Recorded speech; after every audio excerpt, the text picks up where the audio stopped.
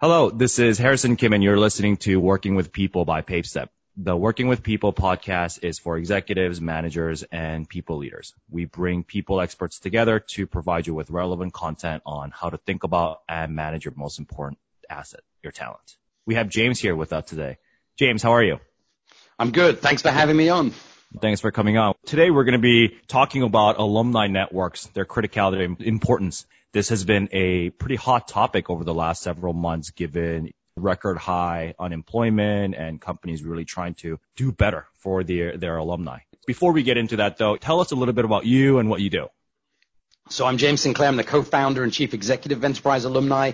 Our software powers the alumni communities for large organizations. And if I was to put that into one sentence of what does it mean to power an alumni community, organizations spend so much money trying to recruit amazing talent. They spend even more money to continue your education, retention, all of those keywords around making sure you stay.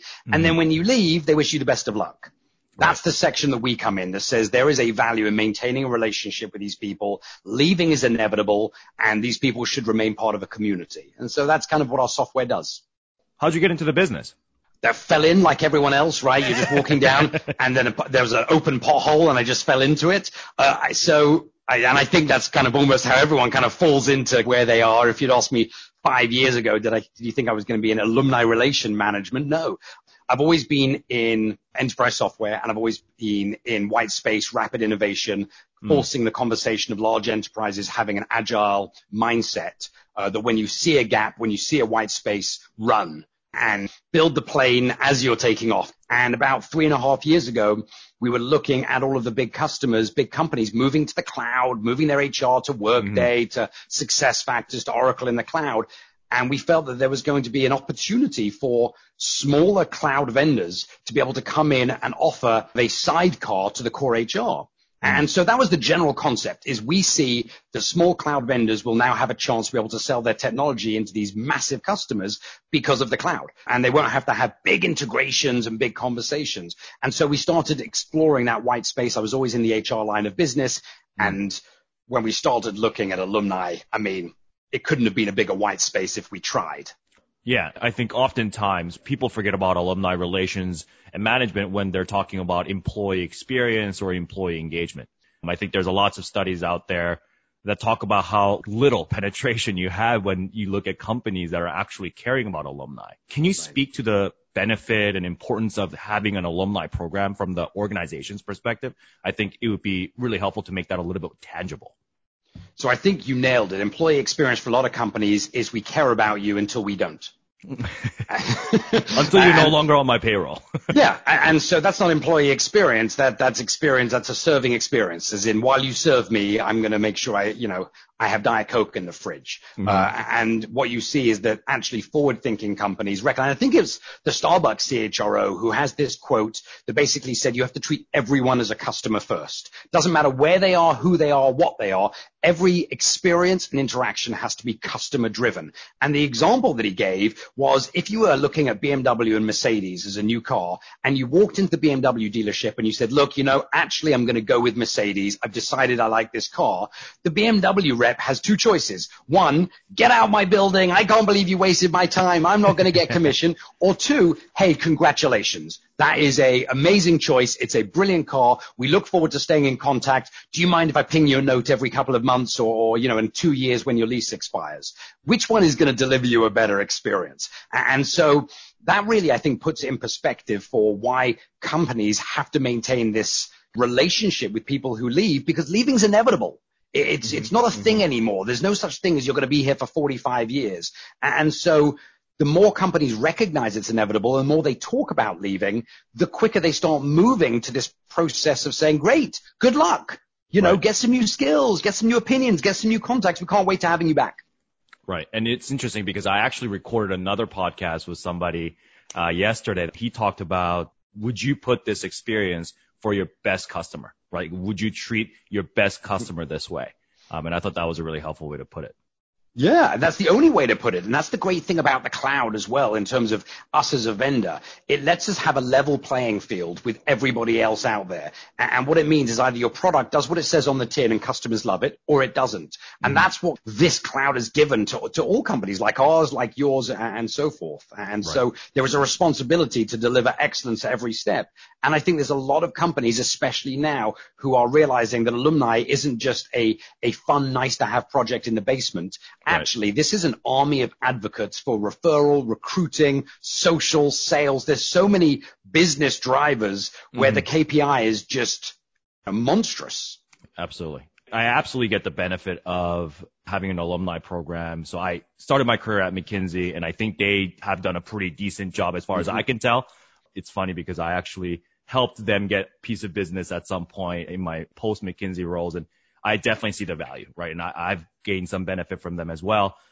But I think the value itself is pretty logical. When you explain it to people, they're like, got it. That makes a lot of sense. There's not too many questions there. But why aren't companies focused on it more? It seems like one of those things where they just need to spend a little bit of time, spend a little bit of resources and a little bit of attention to get a lot of benefit out of it. Yeah, I mean, there's, the biggest competition we have is doing nothing. And that's okay. And the reality is, it's because it takes change. And change is really tough for people. And change is really tough for organizations. I think one of the things you're seeing right now is accelerated change. People are ripping the Band-Aid off. I think I heard a line the other day that I loved, which is our 2030 transformation is now happening in June. And essentially, this is the chance to do everything. So when we look at customers who are like, we kind of want to look, we kind of like the idea, exactly as you said, it makes sense. All of the Lego bricks kind of add up. And the answer is, well, great. So we start tomorrow. Well, resources and people and things. The reality is that's just the type of organization. And you're seeing a real difference in organizations that either have or have started an alumni program recently are going to be in a huge competitive advantage in 1 year, 2 year, 3 years, where they have tens of thousands of people in this network. So whatever they need, they can always find someone. I mean, you're now my proof point for McKinsey alumni. You left and you still push business their way. For companies to not do it is just, unfortunately, lack of willingness to change. Kind of the whole, if you always do it the same way you've always done it, you're always going to get the same results. Yeah. So it's, it's shocking, but it still exists. And it's because it's tough. Right. Absolutely. And from the former employee's perspective, is the networking value of an alumni program enough to kind of engage them? Or are there other things that companies should be thinking about? So I think that's kind of the legacy view of alumni is we're going to give you this address book of all your McKinsey alum, and that is your black book, and we're going to give you some news. Right. The actual reality is you can get that on LinkedIn, and it's probably more accurate. You can get your news, on any news site, and it's probably more accurate. Because if you think about it, people are not, day to day updating and logging into their alumni site. So what Alumni 2.0, what we're focused on is what can we do for you?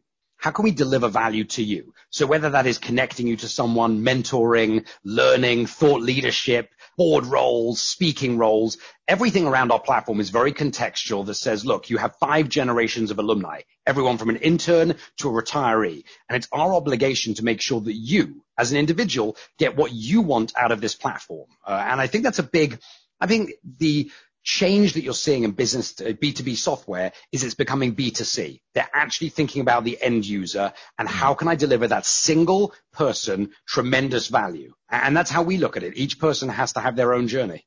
So that makes a lot of sense. And for the people who are thinking about alumni programs, how do they start? So I think similar to every other project is you've got to take the first step. That's really how you launch an alumni program. It doesn't matter. Forget the technology. Forget whether you use a LinkedIn group, a Facebook group, us. It's as an organization, we should be doing something. Once you've made that decision, that's the first step. Then you can say, right, what should we be doing? Whether it's integrating and making sure that when someone leaves, you're collecting an external email address. I tell people that is the number one first step you should take as an organization, making sure you're collecting the email, because you joined the company using your Gmail when you went through the application process. They then changed that email to your internal @mckinsey.com email address. And then when you left, you didn't give your new email unless you joined the network. So collecting that external email is critical. And it doesn't matter what size you are. It doesn't matter if you're a 10-person company or a 100,000-person company. The importance of maintaining that relationship is just critical. And anyone who doesn't recognize that your network is your net worth is not realizing that this is how the markets are moving. Everything is about that human connection. Right.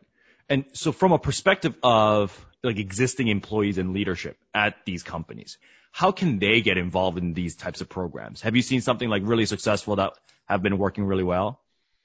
Yeah, I mean, we've seen some amazing programs recently. One of the greatest examples that I love is one of our customers that furloughed and laid off tens of thousands of employees. The CEO does a town hall every week with all of the furloughed and laid off people.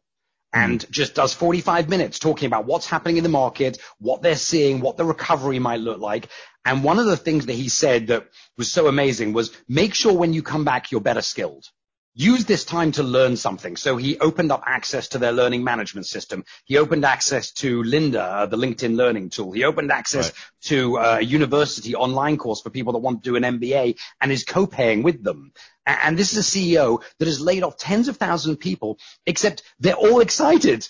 Right. You know, they all rallied around him, and because he basically said, there's 10 new skills we're going to need as an organization. 10 skills that didn't even exist or we didn't care about 4 months ago are now our top skills. Support for remote meetings, support for Office 365 and Zoom and Slack and all of these doodads out there.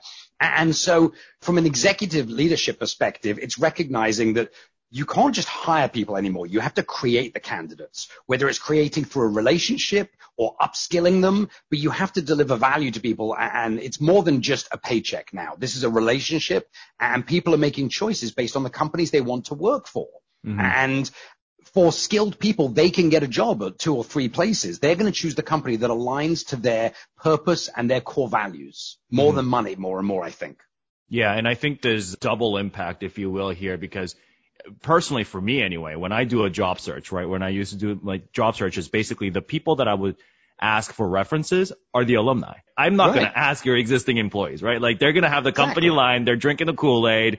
When you can really get out the truth is when you talk to these people who have left. They usually don't have anything really on the line to kind of save their butts. So, I mean, alumni referrals are 17% more likely to get the job than the non-referrals. So the data is hugely in favor for that. But also alumni give you exactly that honest answer. We have one customer that 6 months after you leave, they send you an email that says, what technology are you using now that you wish you had when you were with the organization? And they got this feedback about all these other tools and about the fact that their IT team was a little difficult, to put it lightly. And they made changes to areas of their organization unrelated to talent management because they engaged with this group, and the feedback was overwhelming. Right. Much more honest, much more thorough. Yeah, absolutely. That makes a lot of sense. And especially people who respond, you know, they're obviously more passionate about this than those who don't, right? So you're going to get some good answers there. Yeah, I mean, even now we're seeing some of our customers who are reaching out to retirees and saying, hey, you retired within the last 3 years. Would you be willing to come back part-time? Because we believe we're going to need people with your skill set. And when we started asking what the skill set was, number one, it was people to complete a task, like retirees that just knew the computer systems, knew the working. But the other thing that we started to hear was some of the retirees have not only seen a crisis, they've also been part of the recovery from a leadership position. And that's what they need now. They need more leaders who can provide mentorship, guidance, and learning to this, you know, new wave of leaders who perhaps haven't had to recover from a crisis like this before. They haven't seen it, or they weren't in a leadership position. So you're really starting to see companies recognize, actually, we know the value, but how can we actually leverage them? Right. That makes a lot of sense. So from your minds, right, who are the companies that are doing like a fantastic job right now? I'm sure like, you know, the people who are listening are kind of looking like, okay, all of this makes sense.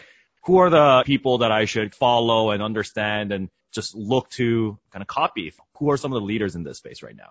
So I think you have the thought leaders, the people that kind of set the precedent that alumni is a thing. Those are the McKinseys of the world. Essentially, they put corporate alumni on the map way before other companies were investing even $1. You know, and I think professional services was way ahead of the game there. Right. But where you're actually seeing tremendous progress is in financial services. And the reason is because if you work at Citi or JP Morgan or HSBC, if you leave, you're probably going to one of those other companies. Financial services, you're basically moving around from 7 different companies to each other. So you have 7 or 8 big banks that essentially are competing amongst each other for talent. And their alumni pools are generally one and the same. You're generally alumni for one or more. And so you're seeing accelerated innovation, accelerated recognition that you have to deliver amazingness to set themselves apart. So I think banking is where you're seeing competition drive innovation, and you're seeing people work through some of the political hurdles, because obviously they have to be risk averse. We understand that process, and they're saying, what can we do within the current constraints? And we're seeing amazing things. We saw one bank recently say, look, we do leadership learning. Every time we do leadership learning for our employees, we're going to keep a couple of seats open for our alumni who might want to come in and do these courses as well. So amazing programs that you wouldn't have access to otherwise. So banking would be my big answer for where we're seeing the biggest change happen. Cool. That's awesome. I'll definitely have to check those out. So I have one last fun question for you. So you're in LA. What is your favorite hangout place, restaurant, bar, whatever it may be, that you're most excited for the post-quarantine world? So I've been very fortunate. It's got to be appropriate. Yeah, I was going to go left. No, so funny enough, I have 4 dogs, have some kids. So for me, I'm a massive kind of hiker. I love taking them, the whole wolf pack, and going to like the Angeles National Forest. It's 45 minutes from where I live. And I think sometimes people forget how close the national parks are, the national forests are. And so I've been very lucky because most of them have nobody on the trails anyway. So I've been able to continue going on weekend. So one of the things that I've always done, probably similar to you, is, as a smaller company, it's very easy. You basically leave a big company working 40 hours a week to work for yourself and work 120 hours a week. And so the one thing I do is I respect my weekend. And so I make sure I go out, I go on a couple-hour hike, I take my German Shepherds, my Huskies, make a mess. But that's the great thing. I mean, everyone lives probably about an hour from some amazing national park or similar. And so I'm a massive believer of getting people out into wilderness is the wrong word because awesome. Ish wilderness. Right. Well, I think those are all my questions. Any other thoughts you wanted to share before? I think for people who have thought about alumni or alumni relations, I think my final thought is take the first step, whatever that is. Feel free to reach out to me. I'm very accessible. I'm on all the socials. You can search for me, James Sinclair, or go to enterprisealumni.com. But the key being is just take the first step, because the value, as you've talked about, is it's a given. Mm-hmm. Absolutely. Awesome. Well, everyone, thank you for listening to Working with People by PaveStep. Feel free to check us out on pavestep.com/podcast. James, thank you for coming on. I really appreciate it. Thank you so much. It's been great to talk to you.